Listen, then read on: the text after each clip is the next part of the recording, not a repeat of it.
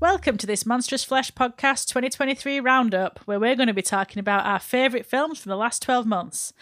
But as ever, we're not very good at sticking to rules on this podcast, so there are things in there that fall outside of these parameters. But I'm Meg, one of your podcast hosts. And as ever, I'm Clelia, the other host of the podcast. And today we're going to be talking about our 5 tops and 5 flops and 5 films that we could not resist talking about, even though they absolutely were not released in 2023. Yeah, we gave ourselves a very simple task, but then the more we were talking, we were like, no, hang on, I saw some really great films this year as well that were not released this year or last year. So let's expand the horizon. Let's make this, a jumbo episode. Yes, and to be fair, some of these are films that we've come across as reviewers, so they've been released on Blu-ray this year, re-released, restoration. So we have stuck to it a little bit. But Exactly. Do you want to begin, Clelia, with your? Shall we start with the tops? Should we start with the top? Yes. Yeah. Let's keep the flops for the mid section of this podcast. There's some great ones. So I mean, in no particular order, but I guess one highlight of my year, and people don't come for me. I don't care. I will always support a Scream release. So Scream 6 came out this year, and it was one of the year's highlight for me. Yes. Like I said, I don't care if people hate it. I'm a whore for the Scream franchise, and I will forever be. I just love this reboot. The pairing of Jenna Ortega and Melissa Barrera worked super well. I the bringing of the legacy characters and stuff. I really loved it. I don't know. Did you? Were you? Right. I mean, I know you're a fan. Yeah. I am a huge Scream fan, as I have mentioned before on this podcast. And I started the rewatch, and then I had the Scream 5 were on Paramount, and then they took it off. And so I've not been able to watch it. So I've still not seen Scream 6 because I wanted to work my way through chronologically. Yeah, but I did review the teaser trailer when it came out. And so is this the one where it's set in New York? Yeah, that's the one. Yeah. And I remember reading your teaser review for it, actually. I think it was just when you and I first met. Yeah. Remember, Meg, when you first Young love. And I was stalking you online and like reading your reviews. And and I remember getting super excited for it because I was like, you sound like you get it. Like, you get it. You love it. Yeah. And I mean, I do think, and I don't blame the franchise necessarily for this, but I do think the way that they've treated Neve Campbell is fucking appalling. It is. And if she were a man in a franchise, it would not have been the same thing. And so I totally understand their reasons for saying, shove it up your ass. But I do think that it is the legacy of it as it cannot be denied as the way that it reinvigorated slashers, the postmodern slasher, the way that they're always entertaining. They're always so entertaining. Like, I don't care like sketchy the motivations of the killer or killers are. Yeah. It gets like more and more ridiculous with each passing film. But it's a Scooby-Doo film. Yes. So it's like, it's as ridiculous as it gets, for sure. And I totally agree with what you're saying. In terms of the production of these films, all the, what's behind it is just so disgusting. I mean, one of my flop, you just jump ahead because I'm not going to mention it in the flop, but I was was going to say Scream 7 was going to be one of my flop because, you know, everything that's happened with Jenna Ortega and Melissa Barrera walking, you know, one of them being fired basically from the production and the other one walking out because of them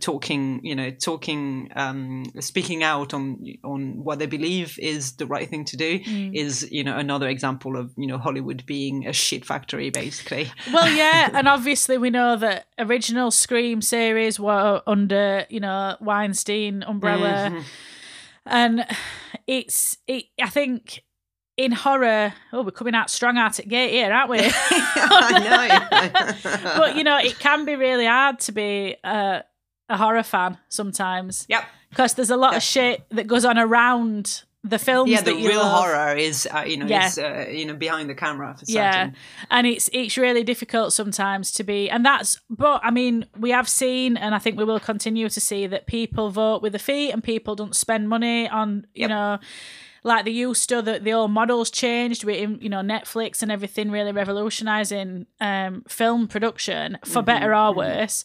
And I think that, you know, the increased public platform that people have to see this stuff happening in real time. Like, we wouldn't have known any of this were going on when Scream came out because we wouldn't be able to see social media and everything else. So hopefully it changes it for better. You know, that that women are treated more fairly, that people are compensated, you know, all that. Exactly. But yes, I think a very solid first choice. So I'm not doing mine in any particular order either. But my first choice, so I have got out of my top 5, only 2 are from 2023. Because I was going to go for Cocaine Bear for one of my tops because I loved it. I know it was one of your flops, I know, but I loved it.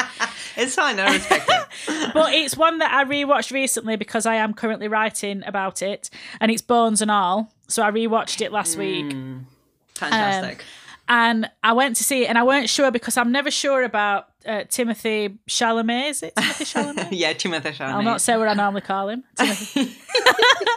I'm never sure about him, and I think it's one of them castings where it's like, were he cast because teenage girls like him, or were he cast because he were the best person for the role? But actually, when you watch the film, he is really good. I do think he's very good, and I think the story of it, I mean, we all know I love a cannibal. We know I love a woman cannibal. Oh, yeah. We love it. So I was never going to not watch it. And I think it's a very haunting and very beautiful love story, really, about that just happens to have cannibals in it.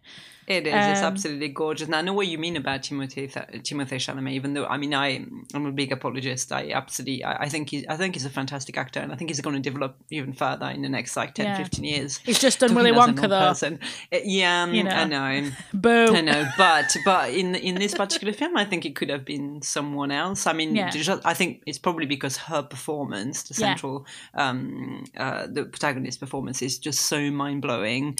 Yeah. She's just so beautiful. In it that, it's kind of overshadowed completely. Yeah, and she's so talented. She's so magnetic. She just, I mean, there's not masses of dialogue in the film itself. And everyone in it is fantastic. You know, is just so, you're glued to it. You just want to see, you're captivated. And I think I have a personal love for the Road movie as well. The idea of just, crisscrossing the enormity of the United States and everything. And I think it does that really well. That idea about being a rudderless nomad, you just go in wherever you feel like. But obviously they've got this added threat of having to keep moving. And I did read the book. And in this one instance, I do think the film was better, marginally better. I didn't like the ending of the book as much as the ending of the film. And I think I didn't actually know it was based on a book. So, I think the ending of the film as well is, I mean, there probably will be spoilers in this as well, like there is in everything, but I think the ending of the film is so poetic and beautiful as to be painful. As to be almost like, for a spooky romantic ghoul like me. No, it's very affecting. I totally agree. I was just looking her up, Taylor Russell, the young actress, and she hasn't done much. She's been in those escape room film series on Netflix. I don't know if you've seen that. Oh wow! No, I've not seen it. But no, hopefully, I'm hoping that Bones and All will open a lot of doors for her, because she's a fantastic actor, and she's absolute fringe goals in that film as well. Mm-hmm. The fringe is strong. The fringe deserves a mention. It does. For sure. Another one of my pick, and one that I'd been awaiting for a while, a bit like Scream as well. It was Evil Dead Rise was a huge highlight for me. I actually went to see it on the day of its release, which is not something I do. It's not really something I do anymore because I'm old and I'm boring and I don't really like to go out. But I had to go and see it at the cinema. I grinned the whole way through. I absolutely love this film. You can feel it was made with such love and passion. I thought Lee Cronin's writing is fresh. I mean, obviously we did a whole episode on it. So go and listen to it if you've not listened already. Exactly. Go and listen to it. We deep dive the theme of motherhood as well. That's omnipresent in the film. But it's just a superb retelling of of a franchise that people know and love. But that also the original trilogy goes in all directions. It's a horror comedy, and this kind of channels. It has the right balance of horror and there's little bits of comedy. I thought it was a fantastic nod as well to the 2013 remake. It was just so much fun. I absolutely adore this film. Me too, and I was really excited to see it because I'd seen the 2013 remake, and it really, and I mean I talk about this on episode that we did, so I'll not labour the point. Because we have already covered it, but I found it really scary. And when I rewatched it, I realised it was because of jump scares that were like a bit too much, a bit off-putting for me by end. And I think this managed like the jump scare / the practical effects, which was so good, and the humour and the single location, which I love a single location, and I loved it. And I got so excited hearing all hype about it, how they were giving like mini cheese graters out at South by Southwest and stuff, and I was like, this is so fun. And it was really fun, like a fun release, and it's really nice to have a fun, like campy, gory, bloody horror release that don't take itself seriously, but is actually still saying stuff that's really impactful.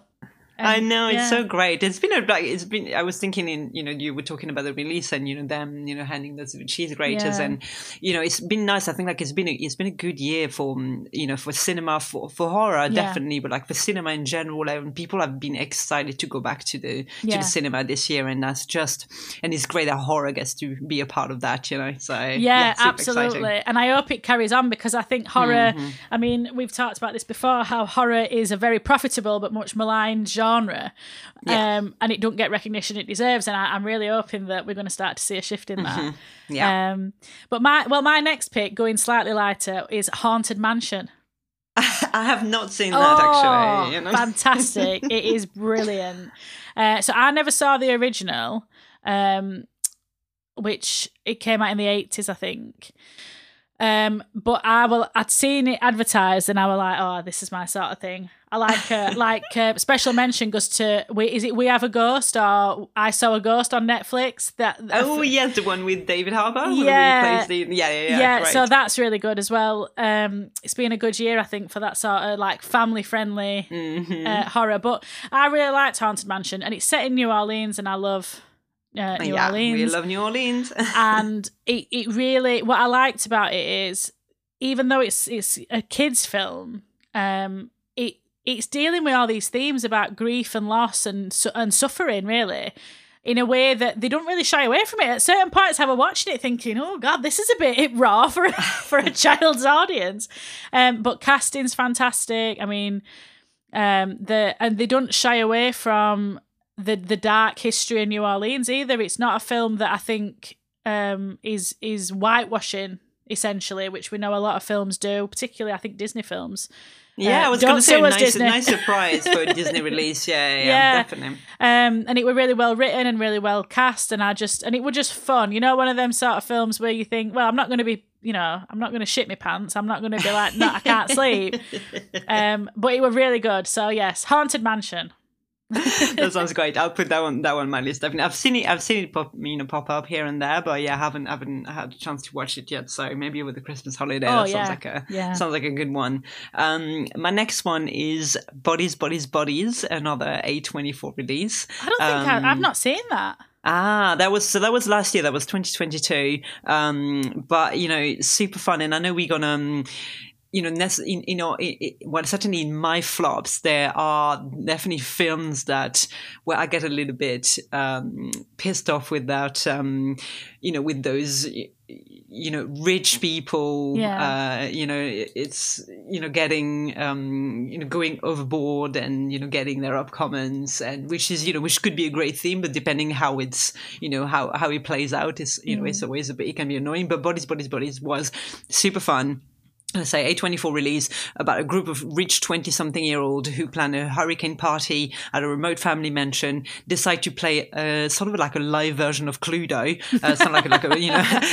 like a murder mystery sort of game. That sounds fun. And then all hell breaks loose when someone turns up dead, actually, and they all start to suspect each other. And it goes, and as you can imagine, with alcohol and drugs involved, it's a ride. And honestly, this film was so surprising. The ending is kind of like absolutely not what you'd expect. So yeah, if you haven't seen this one, then I would definitely recommend it. And in terms of a film that is made successful by the casting, this one is a great example of that. And Rachel Sennett, who's the who's one of the main the main character in it, and is kind of a rising star in terms of horror. Like, she's popping up in more and more indie films, and she's just one of those young actor that get me really excited about that future generation of horror actors. So, yeah. Oh, brilliant. I'll have to watch that. Yeah, I mean, I watched Clue recently for the first time. Oh my god, I love Clue. But yeah, exactly. So this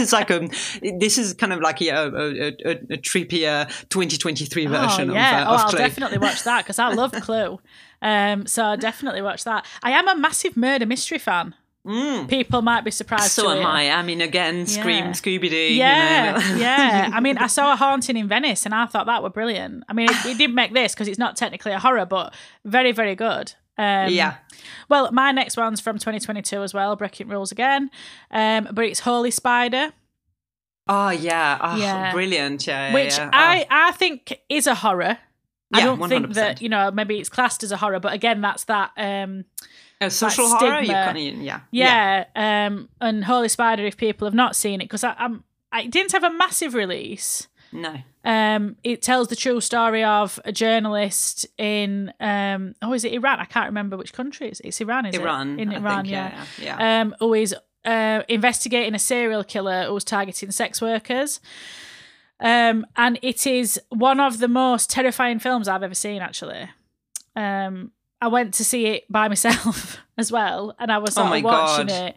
And I went to cinema to see it because I feel like it's important to see films like that in cinema, because so often films that they just get pushed to one side, don't they? And a streaming release is fine, but if it's got a cinema release, I always try and go. And I think it's BFI who have released it. So if it's on, I think it's on BFI Player now if people want to watch it.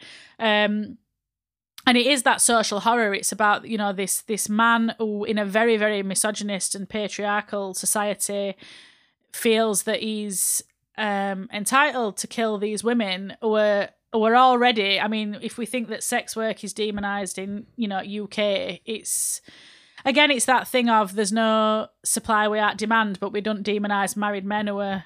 That's a big thing in it, that married men are visiting these sex workers, but that's that sex worker's fault, not the married man.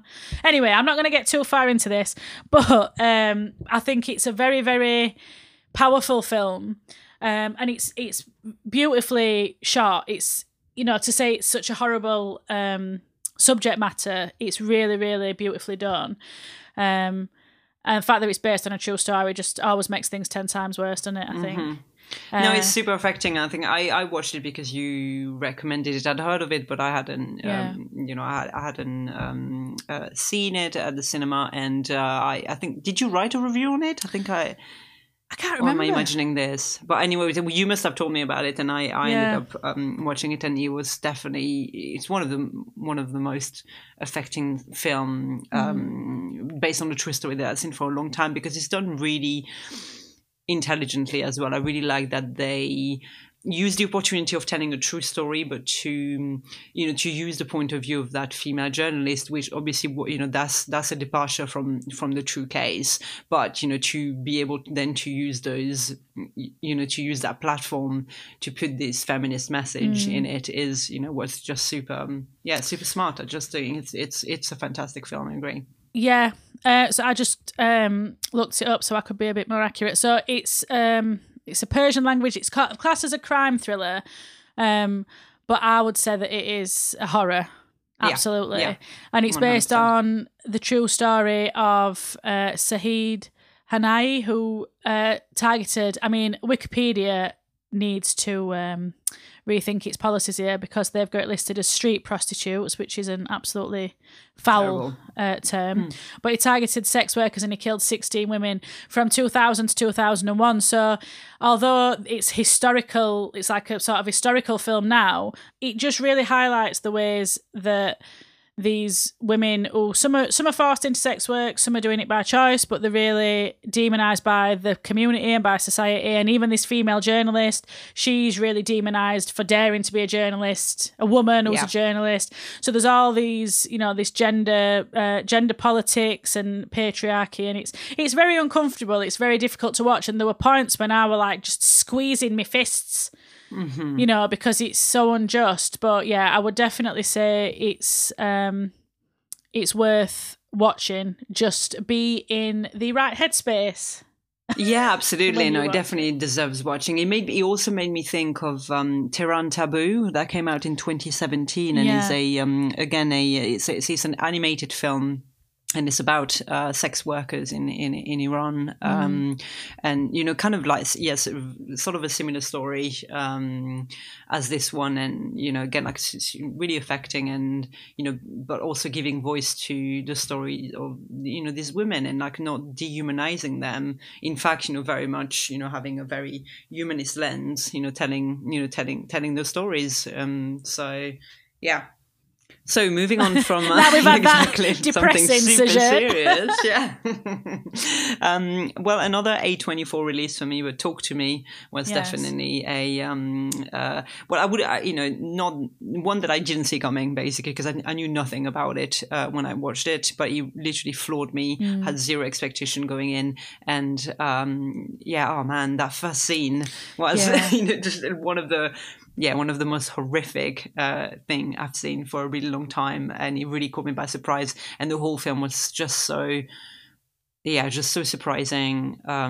We talked actually on this on the episode, the bonus episode we did with Melissa from Mayhem, when we were talking about The Faculty, and like the fact that there aren't a lot of films that play with drug analogy, but I do something really interesting with them. And Talk to Me 100% does that. It just goes into territories that you wouldn't expect at all, using that partying and drug analogy, and taking it to extremes, that addiction analogy rather, sorry. I mean, I watched it quite recently actually, and I'd been really excited about it, and I wanted to see it in cinema, and then I missed it because again I'm old and I don't like to go out that much, and I were actually quite disappointed by it, which I would really... I know. And when I saw it on your list, I was like, oh no, I don't want to be shitty about this. And that first scene is incredible. And I think the premise of it is so interesting.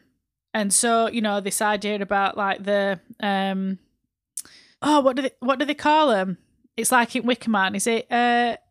Hand of Glory sort of thing. Yeah. It's like that Hand of Glory, the way that we the sort of ritualization of like body parts, and all that stuff. And I liked a lot of it. I just absolutely despised the main character.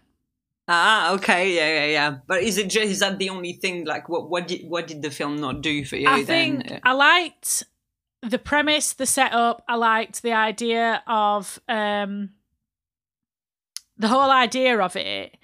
I love to see like an Australian film anyway. I just really, I always think Australian films are just, you know, well, at least ones I've seen have always been like really fantastic. And I thought it were playing with that idea again about like disaffected young people. But what does that look like in a modern setting? We see a lot of films from like 70s, 80s, even 90s that look at that, but there aren't many contemporary films that are doing it. So I really liked that about it. And I'm not saying that you have to like a main character. And I think particularly, I don't like to be particularly for women characters, because there's so many unlikable male characters that everybody's fine with. But it's like, if I don't like a woman, then I can't stand to watch a film that she's in.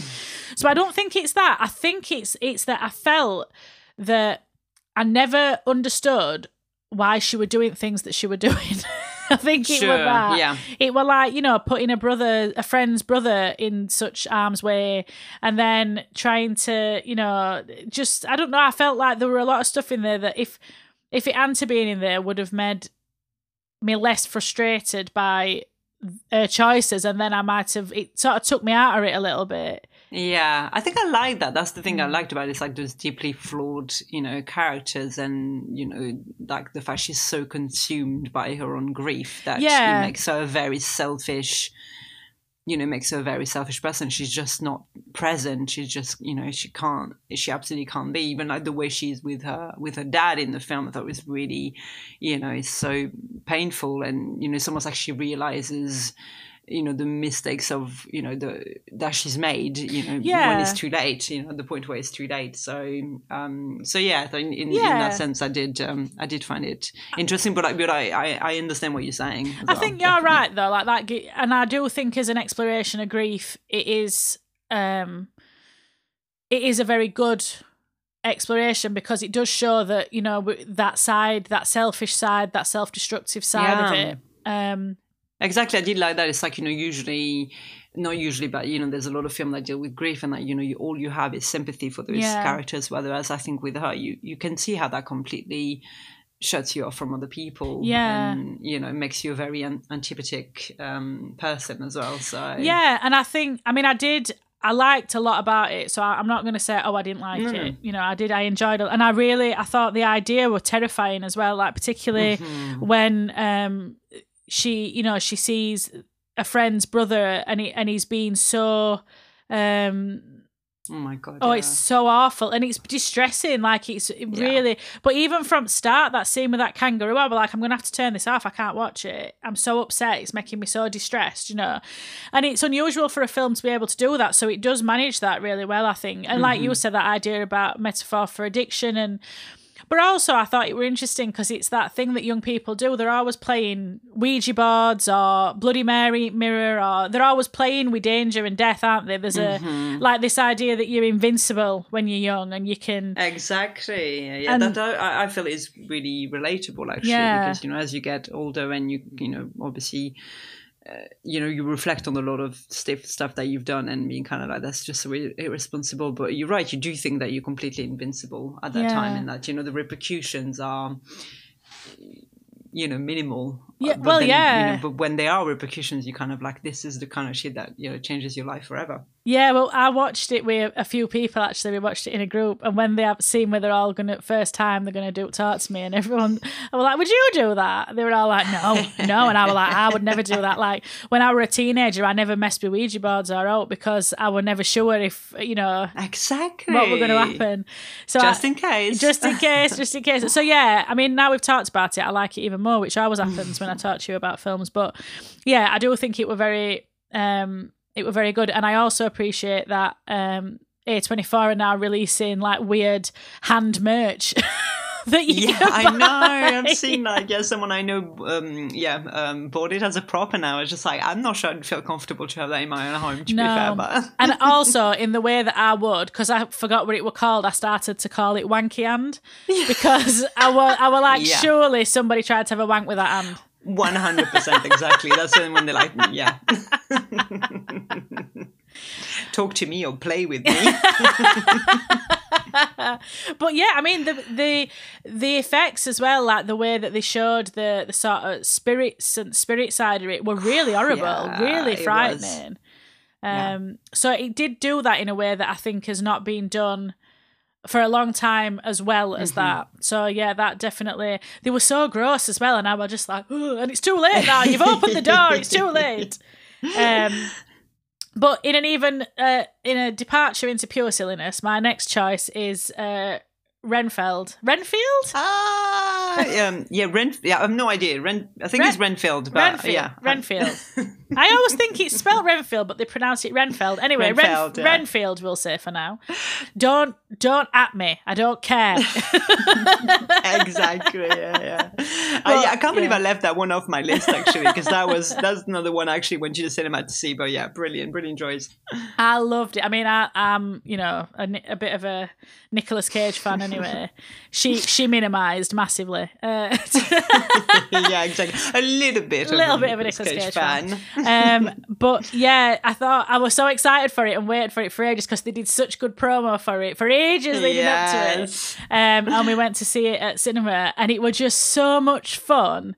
What a return to form for him. It was just fantastic. Yeah. And really, I mean, you can see, and I know he talked about influence of it, but you can see that real love for, old Universal movies and Hammer horror, and that campy Dracula, that real return to campy Dracula. Again, another one it's in New Orleans, isn't it? I think it's set in New Orleans. I don't know, actually. Is it? I think could very well be. I think it is. Let me double check that, because I'm sure it is, because that's where he lived for some time.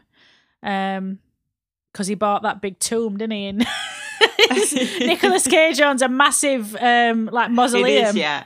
You're right. Yeah. They moved to New Orleans. Yeah. And I love that as well, because it's just it's such a fun film, and the effects in it are brilliant. Like the fight scenes in it are so fun, so good, and so brutal. Oh, really? The violence in the film is really it's a lot. It's a lot. Like there's a scene where Renfield is fighting with these bad guys, and I think he rips both his arms off. Yes. Just in midair, just sort of rips his arms off, and that's it. So it's really gory, but it's really funny. And also, I think, it's really sweet underneath. It's got quite a sweet undertone to it, which is always nice, but it doesn't sacrifice the sort of blood and guts to be all sickly sweet. It's got the best of both worlds. I thought Nicholas Hoult was just incredibly funny in this, and so was Awkwafina. She was fantastic. I love her anyway. So have you seen Quiz Lady? Yeah. It's so much fun. So great. Yeah. I loved Quiz Lady. But yes, all right. So are we on to your last tops? Yeah. So I mean, I'm sure there's some that I left out, but again, another one that we covered on the podcast, and one that I wasn't sure I was going to love, because I didn't love the first installment of the trilogy, but Pearl came out this year, and it surprised me how much I loved it, because I wasn't a big fan of X, and we talked about that before, but as a character study, I thought it was just so interesting. It was just, it was a really great depiction of the monstrous feminine, and just a great, it did really surprise me how much I enjoyed it, and how much she was saying about that character that we saw, and gave me an appreciation for X. And now I'm really looking forward to Maxine, because I'm kind of like, how they're gonna. Yeah, me too. I'm looking forward to it. I think. Yeah, I had similar problems with X that we talked about when we did Pearl episode, but I liked Pearl, and I felt like as a study of, I mean, I love nothing more than a film whose central protagonist is a deranged woman. Yeah, exactly. Is there a deranged woman in it? I want to watch it. That's my rule of thumb. So I think it really had that. In the same vein as Misery, and if they did an origin story for Annie Wilkes, I'd love to watch that. So So I liked that side of it, and I liked that it were obviously a love letter to old Hollywood cinema, and it were very influenced by that, and they were obviously a big influencer. Whatever Happened to Baby Jane on that, which is one of my all-time favourite films. And I liked a lot about it. The scarecrow scene, as we know, if anyone's listened to the episode, I could have done without. But what I appreciate is Mia Goth. It is Mia Goth. I've got that right. Mia Goth, yes. Her willingness to push that, to do that, I think is, I appreciated it, and I think anyone who's been on TikTok for more than 30 seconds know that TikTok's very much in love with Pearl's screaming fits. That's audio that's used on a lot of things. But again, that idea about being a woman stuck in a place that you can't stand with no way out, and having to rely on other people to get you out, is relatable. It's still relatable, I think. And to have such a painful childhood, and such a and to be married off to this guy who's disappeared now, and exactly, to be left in a place that that you so desperately want to leave, just to get your life started, and every opportunity gets taken away from you. It's it was just a superb character study, as I said, and I had a lot of sympathy for Pearl, even though she's an absolute, she could be an absolute demon, obviously, by the end of that film. But Pearl's a well-written character, and so you feel that for her, and you feel that it's relatable, I think, to feel trapped and stuck, and to know you're meant for better things, but no one around you believes you're meant for better things. And the frustration, I mean, obviously for Pearl, it's sort of translated into malignant, murderous narcissism. But I think we can all relate to that feeling of like, this is not who I am. I'm not exactly, and stop, and I think it comes out in such violent ways because people refuse to, they keep refusing to see her, and I think this is one part of it that I did find really relatable, is that that self-belief that you're meant for bigger and better things. And people refusing to see anything else in you. They're like, they confide you to a little role and a little life. And, they keep denying you. And boxed you in. And that is the consequence of being boxed in, is that you rebel and you revolt against it. Sometimes with an axe. Exactly. Or sometimes with a pitchfork. Or sometimes with a crocodile. Alligator. Sorry, it'll be an alligator, won't it? Yeah. But yeah, very good. Well, my last one, I think, plays into this a little bit. It's Husaira, the Bone Woman. Oh, fantastic. Which technically came out in 2022, but again, I'm not a rule follower, much like Pearl. But yeah, I mean, I really, really loved this film, and I think as an exploration of the complexities of what it means to be a woman and motherhood, and being feeling that because you're ambivalent, that somehow if someone else is more what I think is central in that film is she's very ambivalent about the idea of being a mother, or she thinks she is, but really we know she's not ambivalent, but everyone around her is convincing her that she is, and her husband is very certain. And I think it's an understandable reaction to go with a certain one, to go with a person who seems clear and to have a clear plan. And the complexity of that, I think, is done in a way that, because motherhood is often, I mean, we've talked about this before, motherhood, the monstrous mother, is often a trope in horror, but very rarely is it done sensitively and empathically, and in a way that actually feels for the mother rather than making her a monster. Well, very rarely is it written by a woman, absolutely, right? And in that case, you can see that it's been written in from a very sensitive perspective, and it works, and it's just I like what you said about the ambivalence that she thinks, or she wants to convince herself that she's feeling, but actually I think she's very set, and she's very clear about, and the use of folklore, I think, in this film is brilliant, because it is not in service of scares, or just or for the abject or anything like this. Is for it's very is to guide her on her journey of discovery, and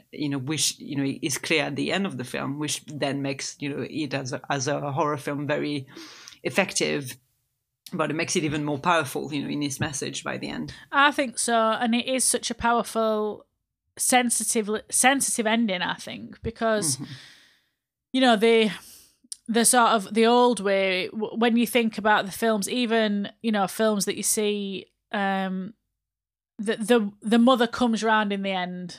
You know, she realizes that all her life should be given in service to this child and everything else, and for it not to end like that. Yeah, I was really so pleased. brave. Yeah, and you know, the folklore aspect. The body horror aspect to it is really uncomfortable, and you know, quite like teeth clenching. But yeah, that folklore and that tie to folk belief and to you know, old magic, old ways, to women who know how to manage these old ways, and that idea about women and witchcraft and community is really, really powerful in it. And I think to see it represented like that is really exciting to me. I love to see films like that. Definitely, yeah. And films coming from that part of the world as absolutely, well. yeah. You know, doing things that's, you know, cultural specific, and, you know, does it in a way that is not in service of how Western audience are gonna receive it. I just think it's very exciting to see more and more films being made like this. Absolutely. Well, we've done the tops. Let's get to the flops. Oh, who's going to go first then for the flops? Okay, I'll go first then. I think I might make a lot of enemies with this one. I'm not sure. I think it was very well received, but it did piss me off. Infinity Pool by Brandon Cronenberg. Fucking hated that film. Hated it. Honestly, I just felt like I watched a holiday reel of Maya Goth and Alexander Skarsgård. Yeah. This is exactly what I imagined them going on holiday would be like. Yeah. And I wanted no part of it. Thank you so much. Honestly, I am a massive Brandon Cronenberg fan. I loved Antiviral. I loved Possessor. They're both fantastic films. So I was beside myself about this film coming out. Alexander Skarsgård's in it. We've all got eyes. We can all see. I thought he's going to be good. Yeah, sure. Absolutely. He's going to be good in this. Liked him from True Blood days. You know, very... So I thought, brilliant, is in this horror. Let's see. Brandon Cronenberg, it's going to be body horror. The body horror in this film is minimal. I mean, I was going to say it's probably one of the least interesting aspect of the film is the body horror of it. And the film itself is... I mean, I feel really bad because, like I say, I like Brandon Cronenberg, and I don't like to shit on it's no people's reflection on, exactly, Lucas. You know, and we know it's no reflection on his whole body of work, but this film in particular, I think, was boring. A victim of its own hype. Yeah, it's a victim of its own hype. It's boring. It's... I don't know. I feel like at points it's trying to say something about class, but it's not saying what it thinks it's saying. No. All. Exactly. I agree. Yeah. Mia Goth's voice in that film goes through me like a knife, which I don't want to criticise because I get why. And it's just it was like a sensory thing for me. I kept thinking, oh God, like I can't, which again, I suppose adds to the horror aspect of it. Yes, because exactly. She's supposed to make you feel really uncomfortable, which she does, but it was really distracting to me because I couldn't even watch a film because I was thinking, oh God, it was like, which again, that's just a personal sensory problem. That's not, that's a me problem. No, it was very much pushed in this film, definitely. The John C. You remember that game? Everybody was using that sound at that point, and I just, it was really grating on me. James, it was the scene. It was the hand job scene that did it for me. Like I have to say, really, like honestly, I don't think I've been able to watch Alexander Skarsgård in another film since without being like, I just can't stand you. Like it's just such a fucking wet rag, mate. Well, the thing is, I came out of this film, right, and I'm not a person, obviously, we all know, no one on this podcast is advocating for violence against women. No one is. But he's built like a shithouse and he's 7 foot tall. At a certain point, he could have just twisted her head off her neck. And I was like, why is he not doing this? Why is he just letting these people, or we could just snap in half at will? Just torment him and like, you know, just emasculate him and all this stuff. Yeah, I think that's the point. I think one of the point that, or certainly one of the point that I thought it was strange to make was that like relinquish of any sort of power. I mean, it was it was very much a man that was I feel like it were quite anti-women though, in a way that made yes, me exactly. That's uncomfortable. it, about being like, he's an emasculated, man, so therefore this is all he deserves, and it's kind of like I'm just not sure it's making the point. It's so weird. It don't know what it's trying to do. I think that's the thing for me. It doesn't know the point that it's trying to make. And, so we've got Alexander Skarsgård's wife is painted as this horrible, controlling shrew who's emasculated him. Never mind the fact that she's bankrolling him to write a book while he's sitting on his ass in Crete or wherever they are. And then we've got Mia Goth, who her only appeal in this film is that she gives hand jobs behind trees, but she's got, and then, she's murderous or whatever. Uh-huh. A hand job? Why a hand job? Yeah. Why a hand job, though? It's the most, there's no way to ever make that, like, so the thing for me is, and he does, and I know that, like, Brandon Cronenberg's big thing is, like, the body and nudity. Uh-huh. He managed to strip any eroticism or any sort of desire out of this film.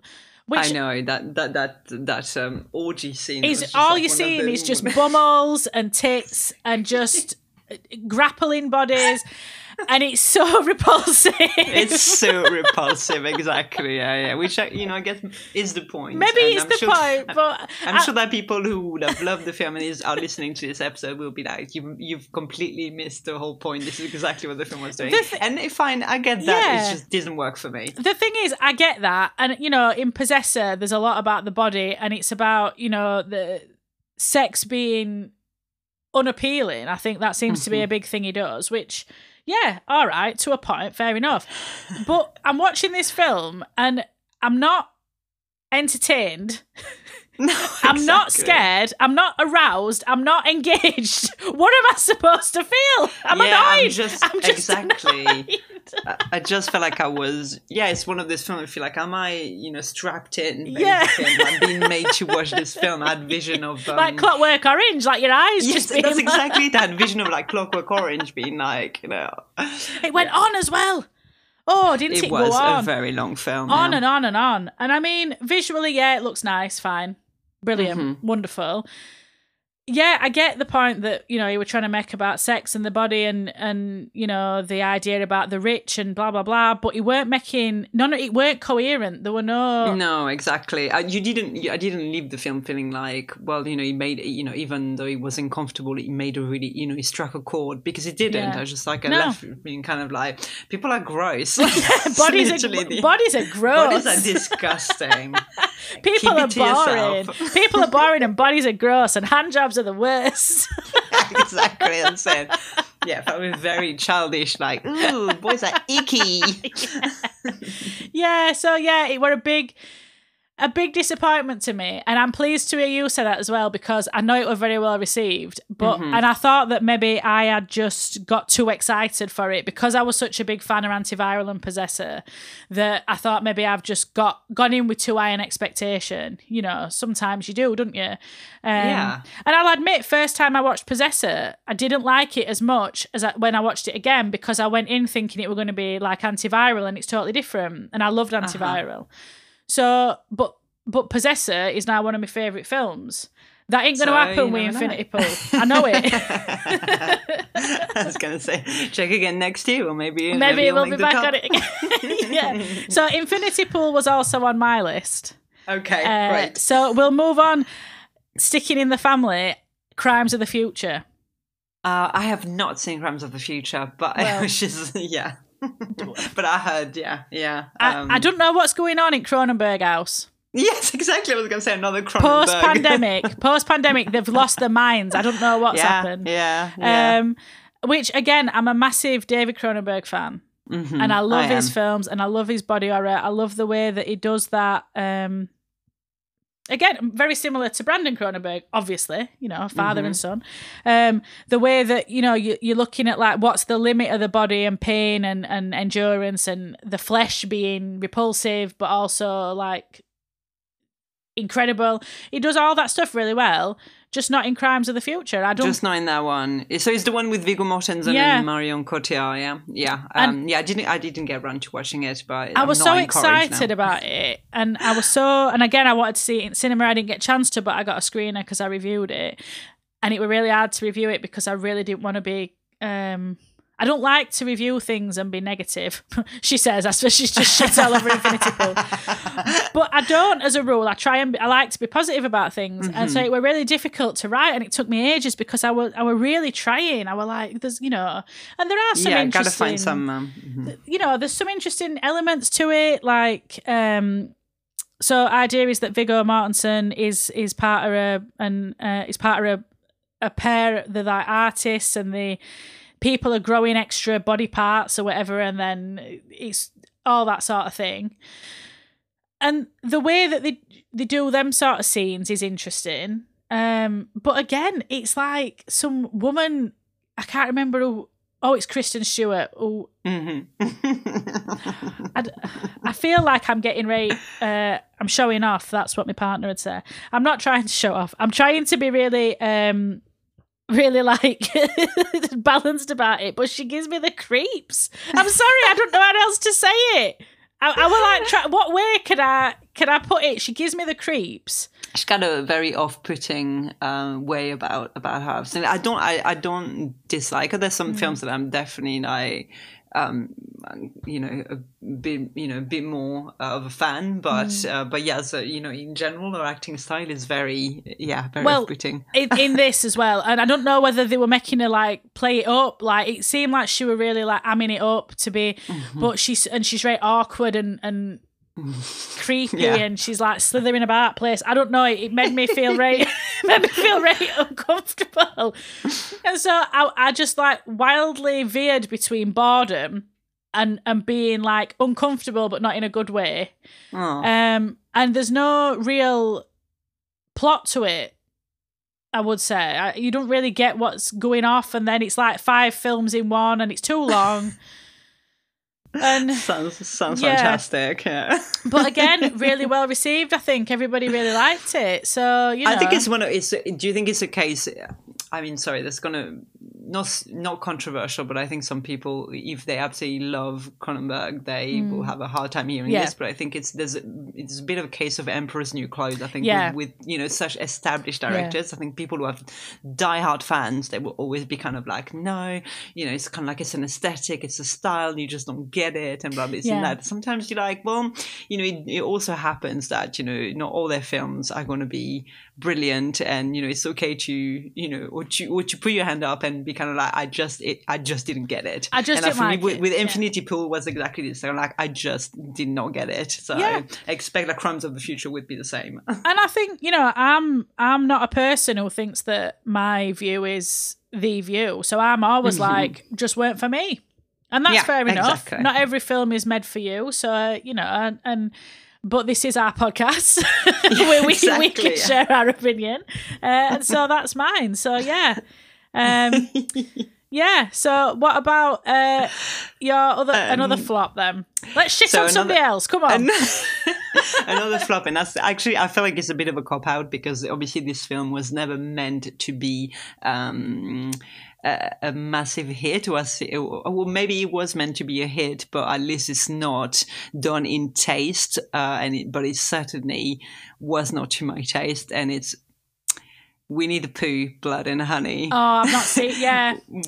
Which and don't get me wrong. I if you want to make exploitation film, it's absolutely fine. There's some really great ones out there, and it's kind of, I like the idea of taking a well-beloved children's story and turning that into a horror film, but it was just so cheaply made with really cheap with a really shit plot, basically, and with some really cheap tropes and stuff that you think in 2023 we shouldn't have to see anymore, like big titted women, being I mean, don't get me wrong, no, I absolutely have absolutely no problem to see big titted women. Everyone loves big titted women. Exactly.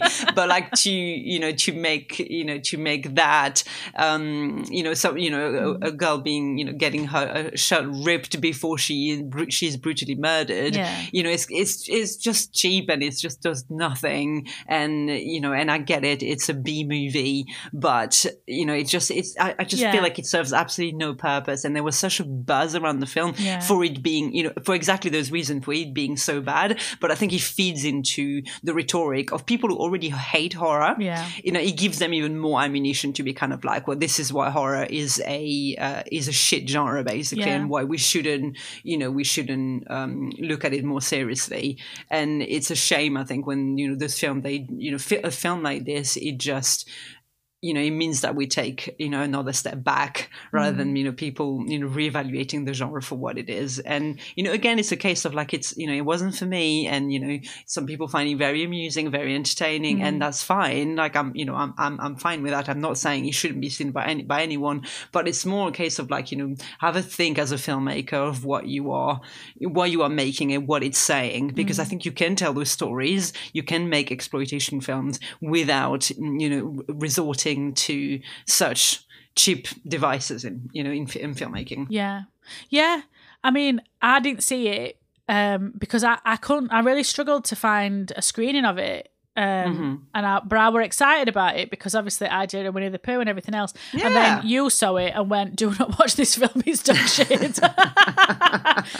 And then I read a review of it that were very similar to yours that just said. And it had got some clips from film, and it was some woman in a bikini, and they were going to run her over. And I thought, I don't want to watch this. Yes, exactly. And this is what's so disappointing. And like, I'm not, it's really, it does annoy me to have to say, because I feel like I sound like such an old person that's completely missed the point.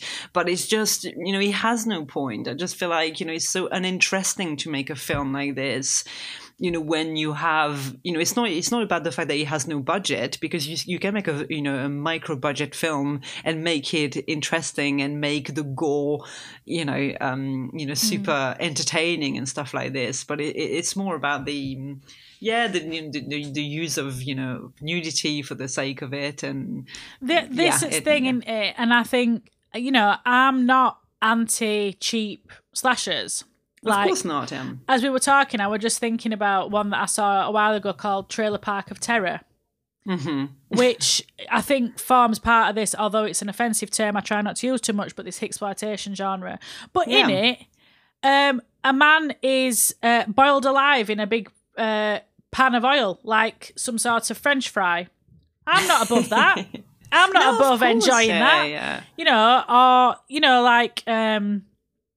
I like the House of a Thousand Corpses, Devil's Rejects films, which have that exploitation undertone. Yeah. But do it in a way that is not just... It's lazy filmmaking, isn't it? That's exactly it. Exactly. And again, like, to get back to, I feel like I'm not expressing myself well, and some people might think that I'm like, oh, you shouldn't have half naked people in horror film. It's not even what I'm saying. It's just kind of like, you can't make this the only personality trait. Exactly, selling point. Or if you have characters that have. There are characters in a film, not just they're not just a figure that you're using for their physical traits. I just don't find it respectful. No, and I think as well, who is it for?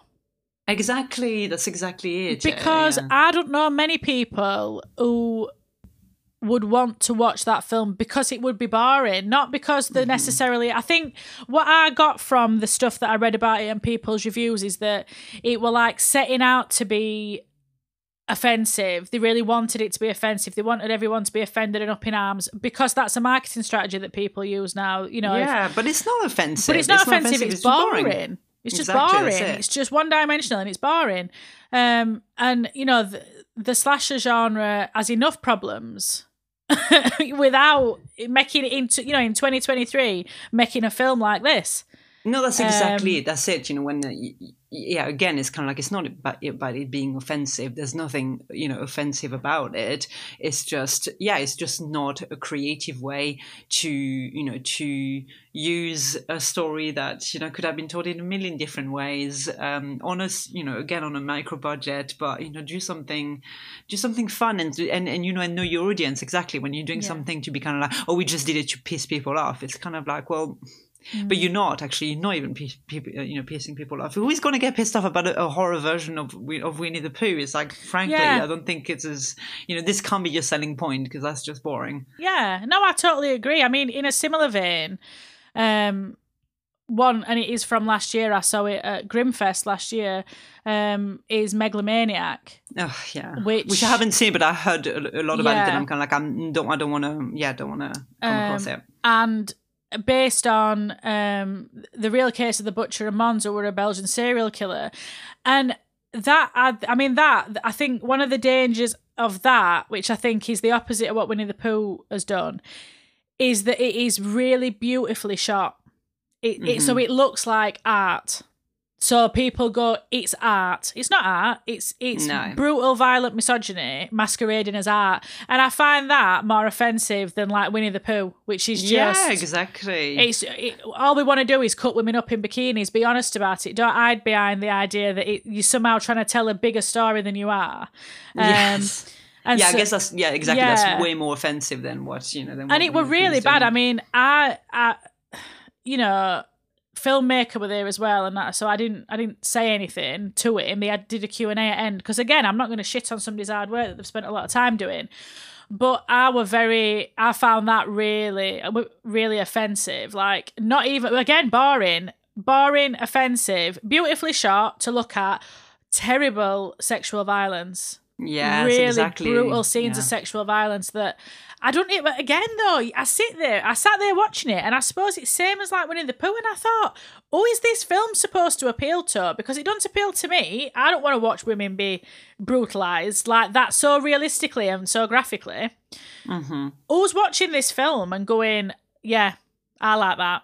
That's, and I think it's not to say that you can't make films that are violent, that are brutal, that are, realistic in if that's how you want to tell a story. But I just think it's it's just, once again, it's like it's just using the same old trope of like violence against women. It's just so like the Winnie the Pooh again. I think that one of the first things I said, coming out of it, and I was like, it's why didn't they use a cast of a cast of men? Because actually, like, it could have been, it made no, if they're saying, well, it makes no difference, if you're not laughing at it, you don't have a sense of humor. It's kind of like, well, if it's all the same, then why didn't you use a cast of men being brutally murdered by it? Because if you think it's all the same, but clearly you don't. You know exactly what you're doing. You know exactly what you're doing by getting women being and brutally really murdered on screen like this. If we're sticking to canon, surely Winnie the Pooh's beef is with Christopher Robin. Exactly. So why wouldn't he be killing men? Exactly. Why didn't he kill? It were a Christopher convention, and everybody there were called Christopher, and so that would have been so good. If the filmmaker is listening to this podcast, then maybe use that for the second one. They were acting out the violent revenge against Christopher Robin for his brutal abandonment. Exactly. He's led them to starve. Well, what else have we got on the flops then? Is it me? It is you, yeah. Oh, all right. Well, Megalomaniac, we've got one I didn't like.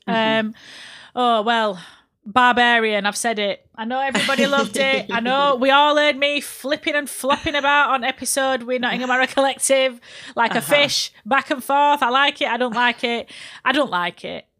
Don't like it. For many of the same reasons we've just been talking about. I think it's lazy writing. It's, the trope of the ugly, monstrous woman.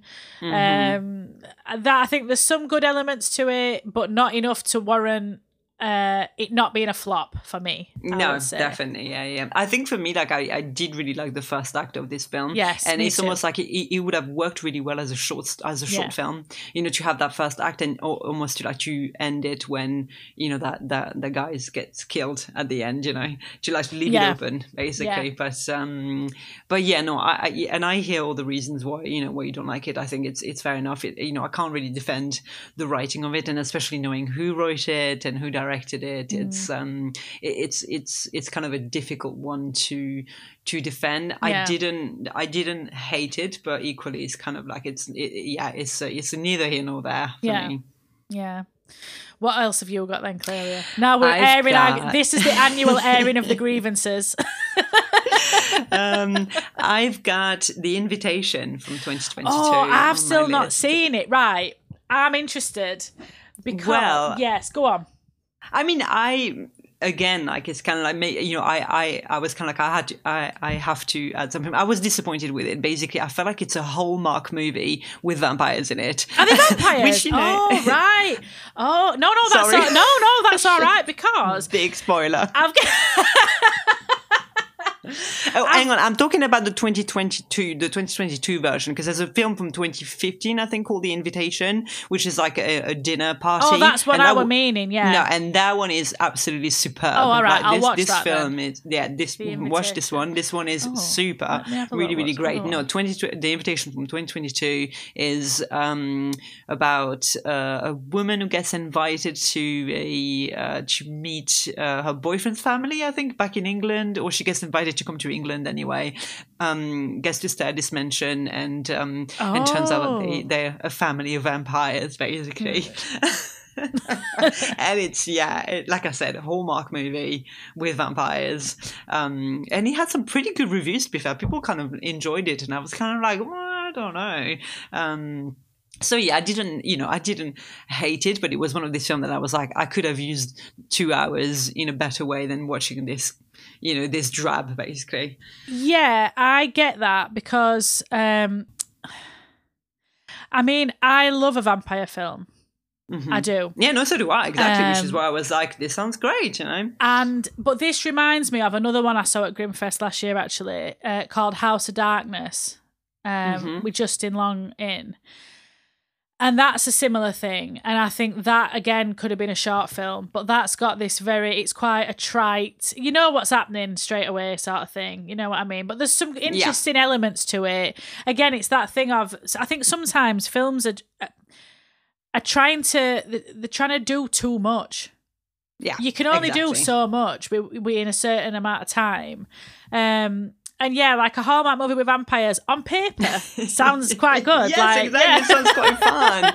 It can be cute, right? But yeah, no, again, you're right. It did try to do too much, and it was taking itself too seriously. That's why if they leaned into the Hallmark aspect of it, like I would have been like, oh, it's a romantic comedy with vampires and with a little bit of horror thrown in it. But no, it took itself really seriously, and I felt like I was watching, I don't know, like wannabe True Blood, but like but not 2 hour special. Yeah, not campy not fun camp. True Blood. Not at all, no. Yeah, and it's a shame that, because I think inherently, unless you're going down a really serious, vampire as metaphor sort of thing, then I think just lean in. Have fun. Exactly. Have fun with it. Have fun with it. Exactly. If Francis Ford Coppola can do a campy Dracula, then anyone can. Exactly. Well, clearly not. It's not given to everyone. Well, my last flop, because I could only think of 4 from this year. I mean, if we'd have extended it out, I would have had many more, but is one that I reviewed called Werewolf Santa. Now, I don't want to shit on this too much, because I do think it's quite an indie, like, low budget. I mean, it sounds amazing. But... Exactly, right. I was all in. If there's 2 things in this world I love, it's werewolves and Christmas horror. Absolutely. And I was thinking it were going to be like Wolf Cop, which is fantastic. And that's really low budget. The best. And it's a woman goes back to her hometown at Christmas and she's not doing very well. She's like lost her job and everything. And then basically there's a werewolf outbreak. And Father Christmas is real and he's turned into a werewolf. That's the premise. Which again, on paper, you're like, That yeah, sounds so good. This sounds Absolutely. incredible. But the execution of it was lacking. I thought it were like, and again, that should have been a short film. If it had been like 20 minutes, half an hour. Yeah, great. Fantastic. Yeah. You could have really told that story in that time, but then it were just like being dragged out. There were a totally unnecessary and weird dogging scene that I didn't really get. Some of the effects were really good, like the werewolf attack stuff were really good.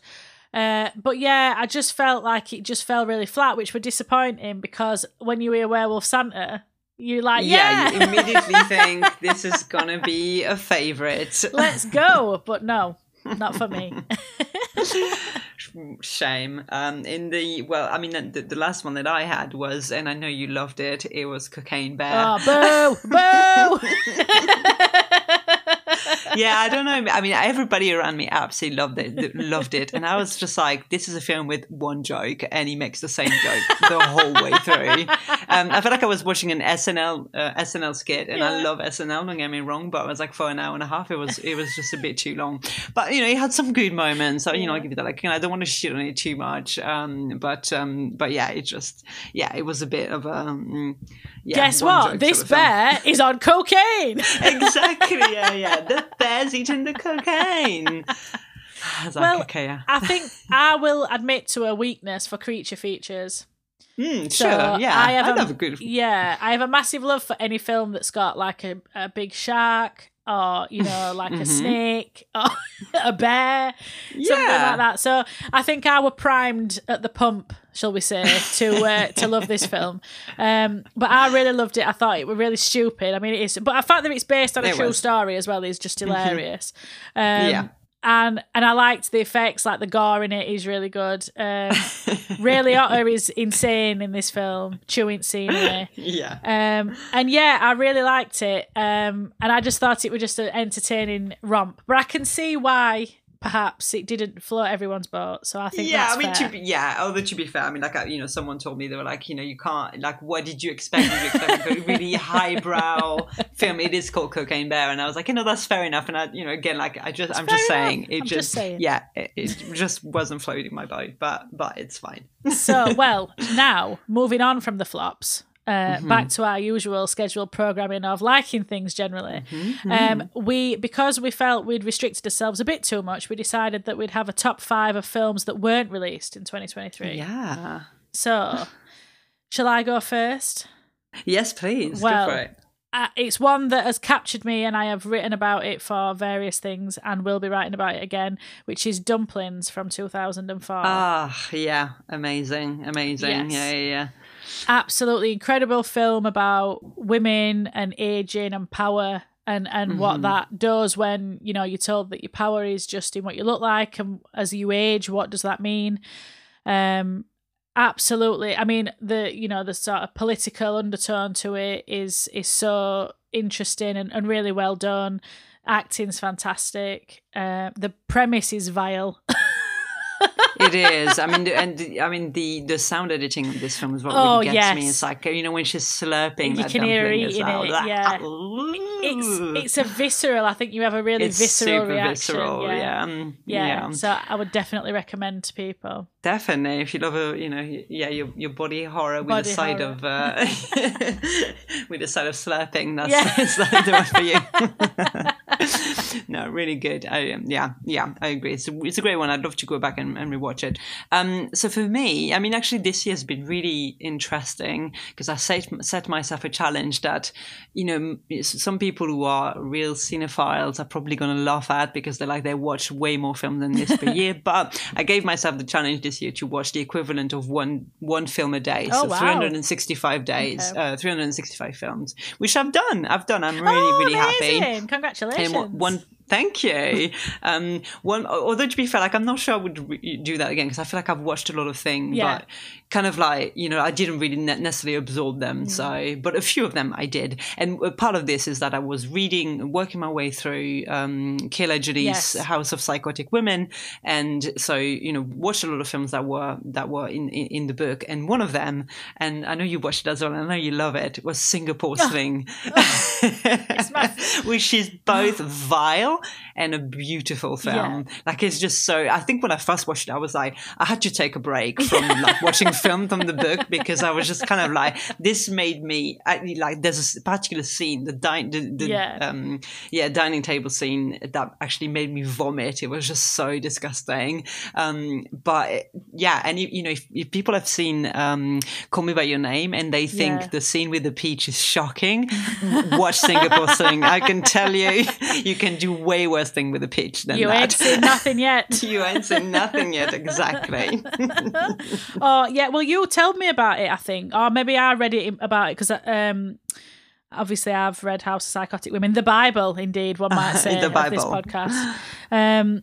And it's on YouTube, or it was. I'm hoping it still is. And so I watched it, and it is now one of my favourite films, which I hesitate to say because of what that may say about me, to the point that I've never watched it with anyone else because I'm like, I don't know how you're going to react to this film. It'd be a really difficult one to watch with someone. I definitely don't want to watch that with my partner. Yeah. I think he'll be like, you're fucking weird. Like, yes, well, also that's my thing because my partner had said, because I talk about it all the time, and so you know.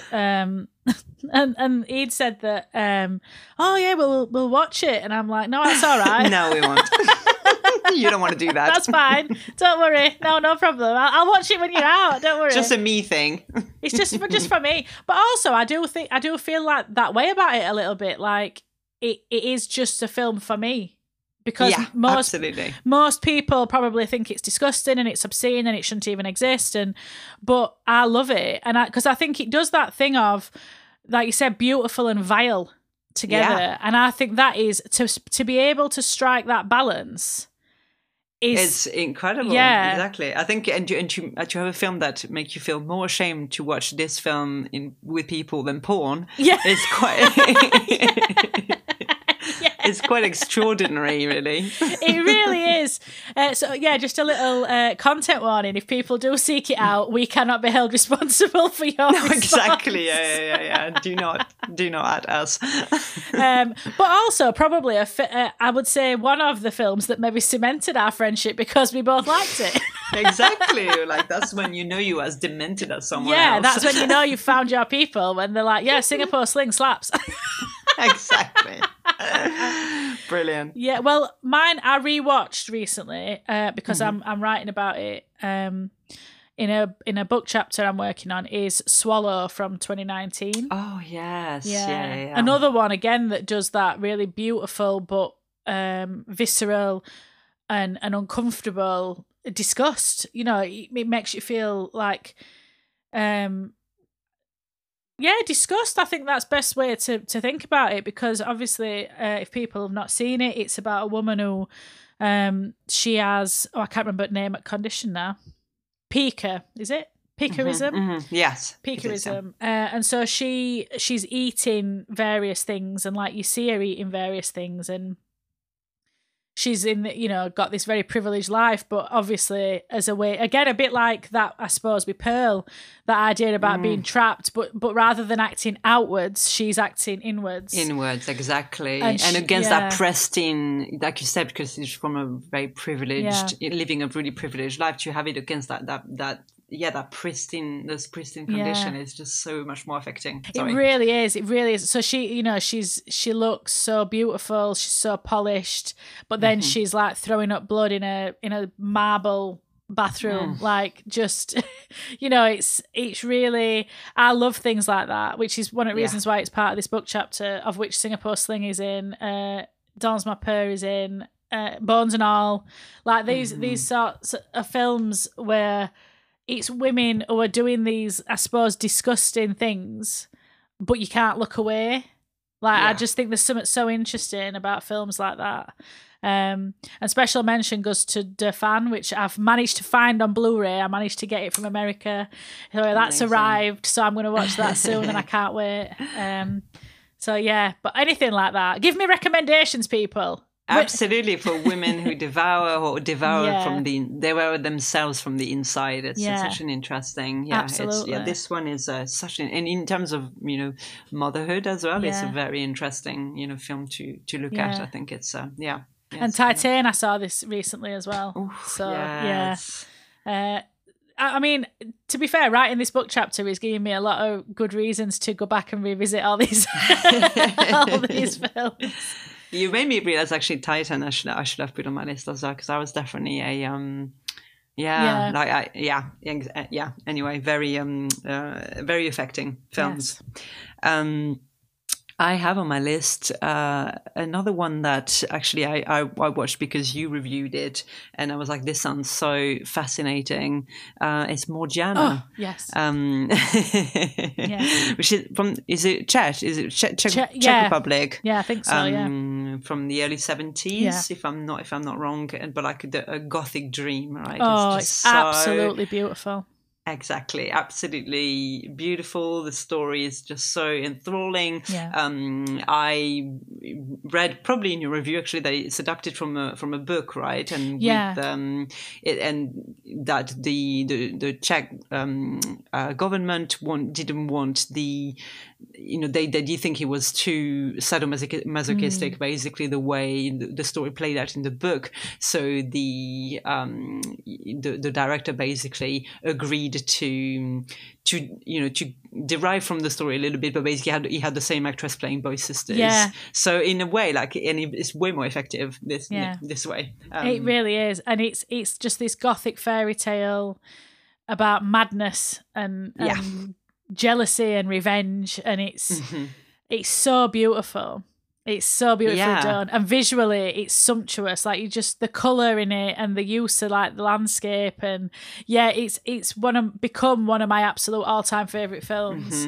I think sumptuous is a great word for it, and I love all these shots because Morgiana is the name of the cat. Yes, cat's eye view, and the cat's eye view, and it's brilliant. All the shots come, from the perspective of the cat, moving through the room, and it's just so, it's just so surrealist, and he gives that a different dimension to the film. It's just really brilliant. It is like a fever dream at points as well. It is, absolutely. The soundtrack is just so enthralling. So if you haven't seen Morgiana, then definitely that's one we definitely recommend. Absolutely. Well, and one I saw recently, I saw it on Halloween actually at the Portico Library in Manchester, which is Ganja and Hess. Oh yes. I'd been waiting to see Ganja and Hess for ages, and reason why I got BFI Player actually was only for Ganja and Hess, and then I kept putting it off. I was like, I'll wait, the perfect evening will present itself and I'll watch it, and then it went off and I was like, fuck no. And then we found out that they were showing it meant to watch it on the big screen, and I absolutely just adored it. I mean, obviously that's a vampire story, but the history of it, of how it came to be, is so interesting, and there were a really brilliant introduction actually from the person who picked the film, and we're talking about how it's the first film, or one of the first films, that had a black cinematographer who said, we're not gonna, what they'd done previously is like just made all skin tones the same. And so this is one of the first films that actually said, we're not doing that. We're not going to just, and so, and there were a lot of involvement with people, people of colour as creatives, black, like a black cinematographer, as I've said. I think the writer-director, and he also stars in the film as well. And the casting in it's fantastic. The story is fantastic.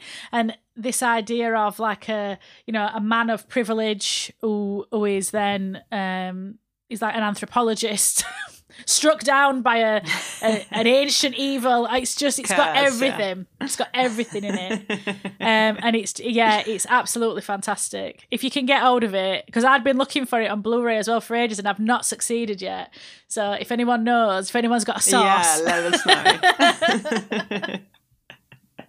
Well, from one film that you were lucky enough to see on the big screen to another, and I'm gonna do a little bit of promotion for us here, but it was a dream come true this summer to be able to screen Haxan with a live score by Memorials at the Nottingham Contemporary this summer as part of our Hideous Thing Inside season, and it was just incredible. First of all, to see this film on a massive screen being projected and with a very modern live score added to it, it was just incredible, and be able to give an introduction to people, to contextualize it, to say how relevant this film still is.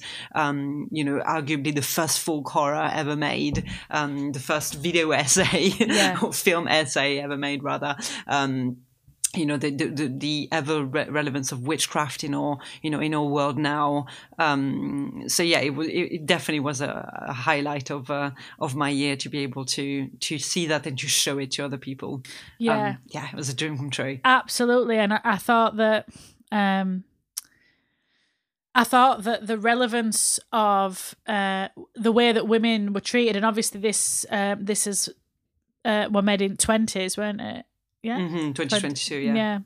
And it were met, but so at that point we'd seen this transition from women as witches to women as neurotics and hysterics, and the way that women are pathologized had gone from, rather than state and government sanctioned murders, had gone to state and government sanctioned like medicalization. So women were being told that they had to be doped up to be psychiatry's influence on the way that women were perceived. And you see that evolve through this film, and obviously the visuals of it are so captivating. It's still such a captivating film, and a lot of it is like a woodcut that's just come to life. When you see them old woodcuts are witches flying through the air with devils, and it's such a powerful film. And I think for us to be able to screen it was so exciting, and to be able to see it with people in a cinema was so cool. It was brilliant. Well, I've got another one I've reviewed. I feel like I'm just sort of promoting myself here as available for reviews, which is Messiah of Evil. So I've realised I've got a lot of sort of like vampiric films on this list. Well, when you go for them, the best one, and Messiah of Evil is definitely up there.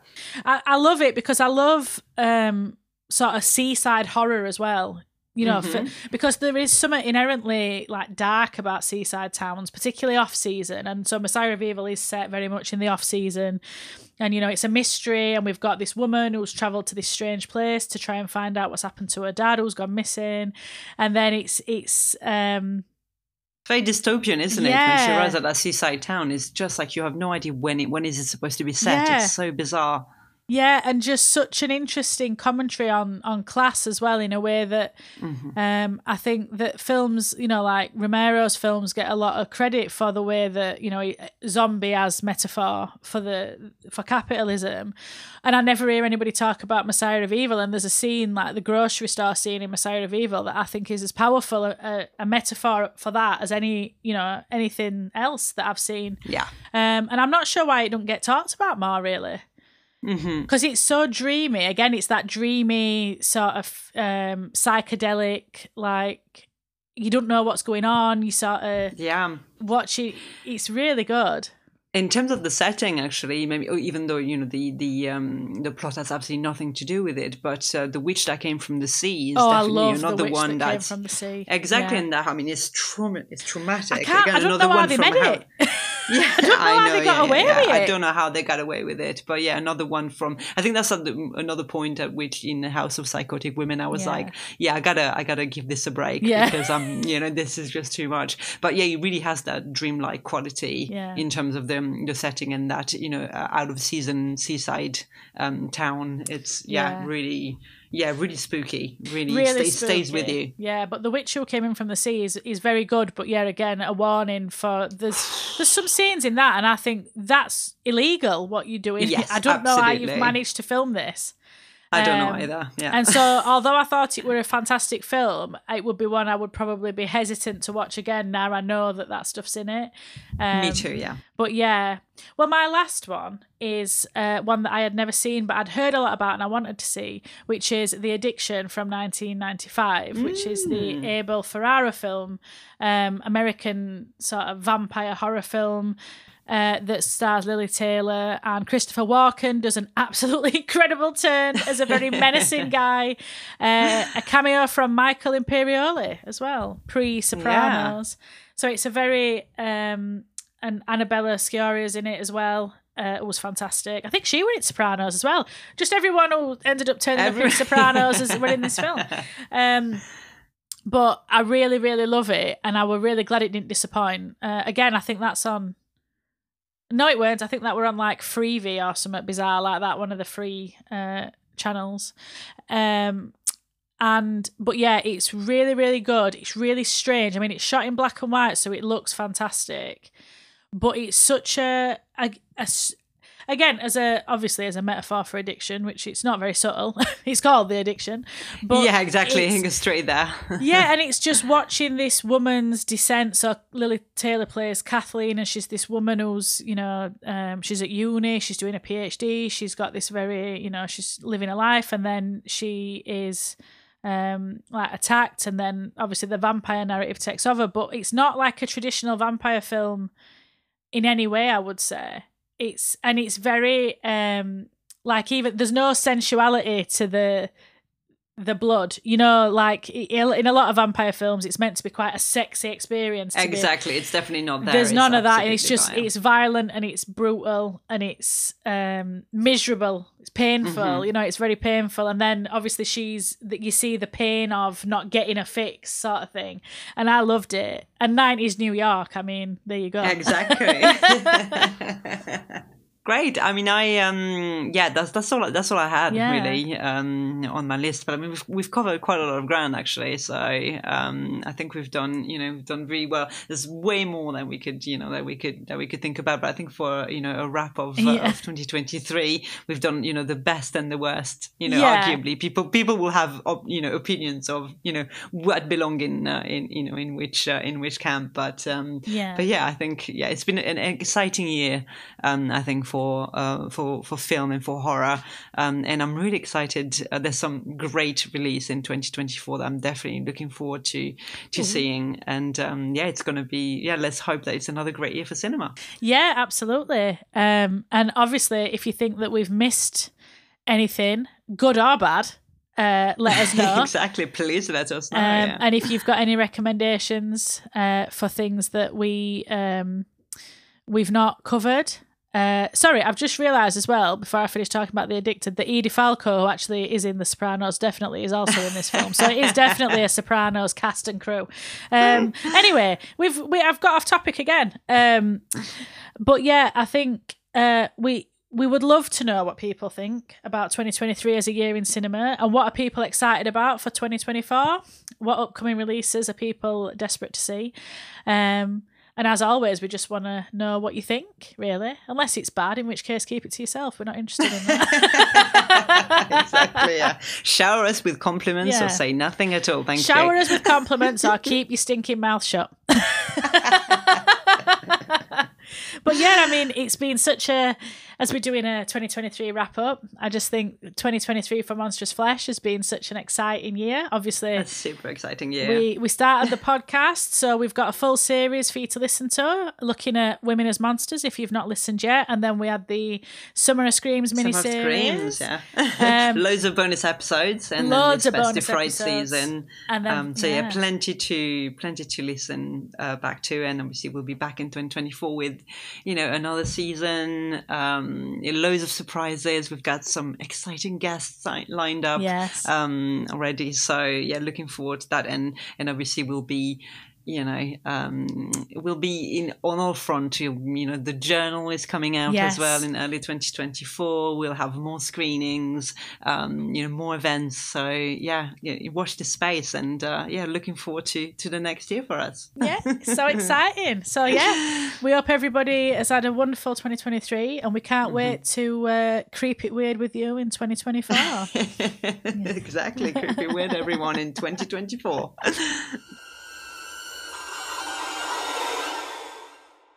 Thanks for listening to Monstrous Flesh. Please join us next time for more discussion about women in horror. You can find out more about us via our website, monstrousflesh.co.uk, where you can find out more about our research for each episode, buy our wonderful merch, and see our upcoming events. We'd love to hear from you, either via our email or social media channels. Also, please rate and review wherever you listen to podcasts, and help us spread our spooky word by telling your friends about Monstrous Flesh. But until next time, creep it weird, everyone.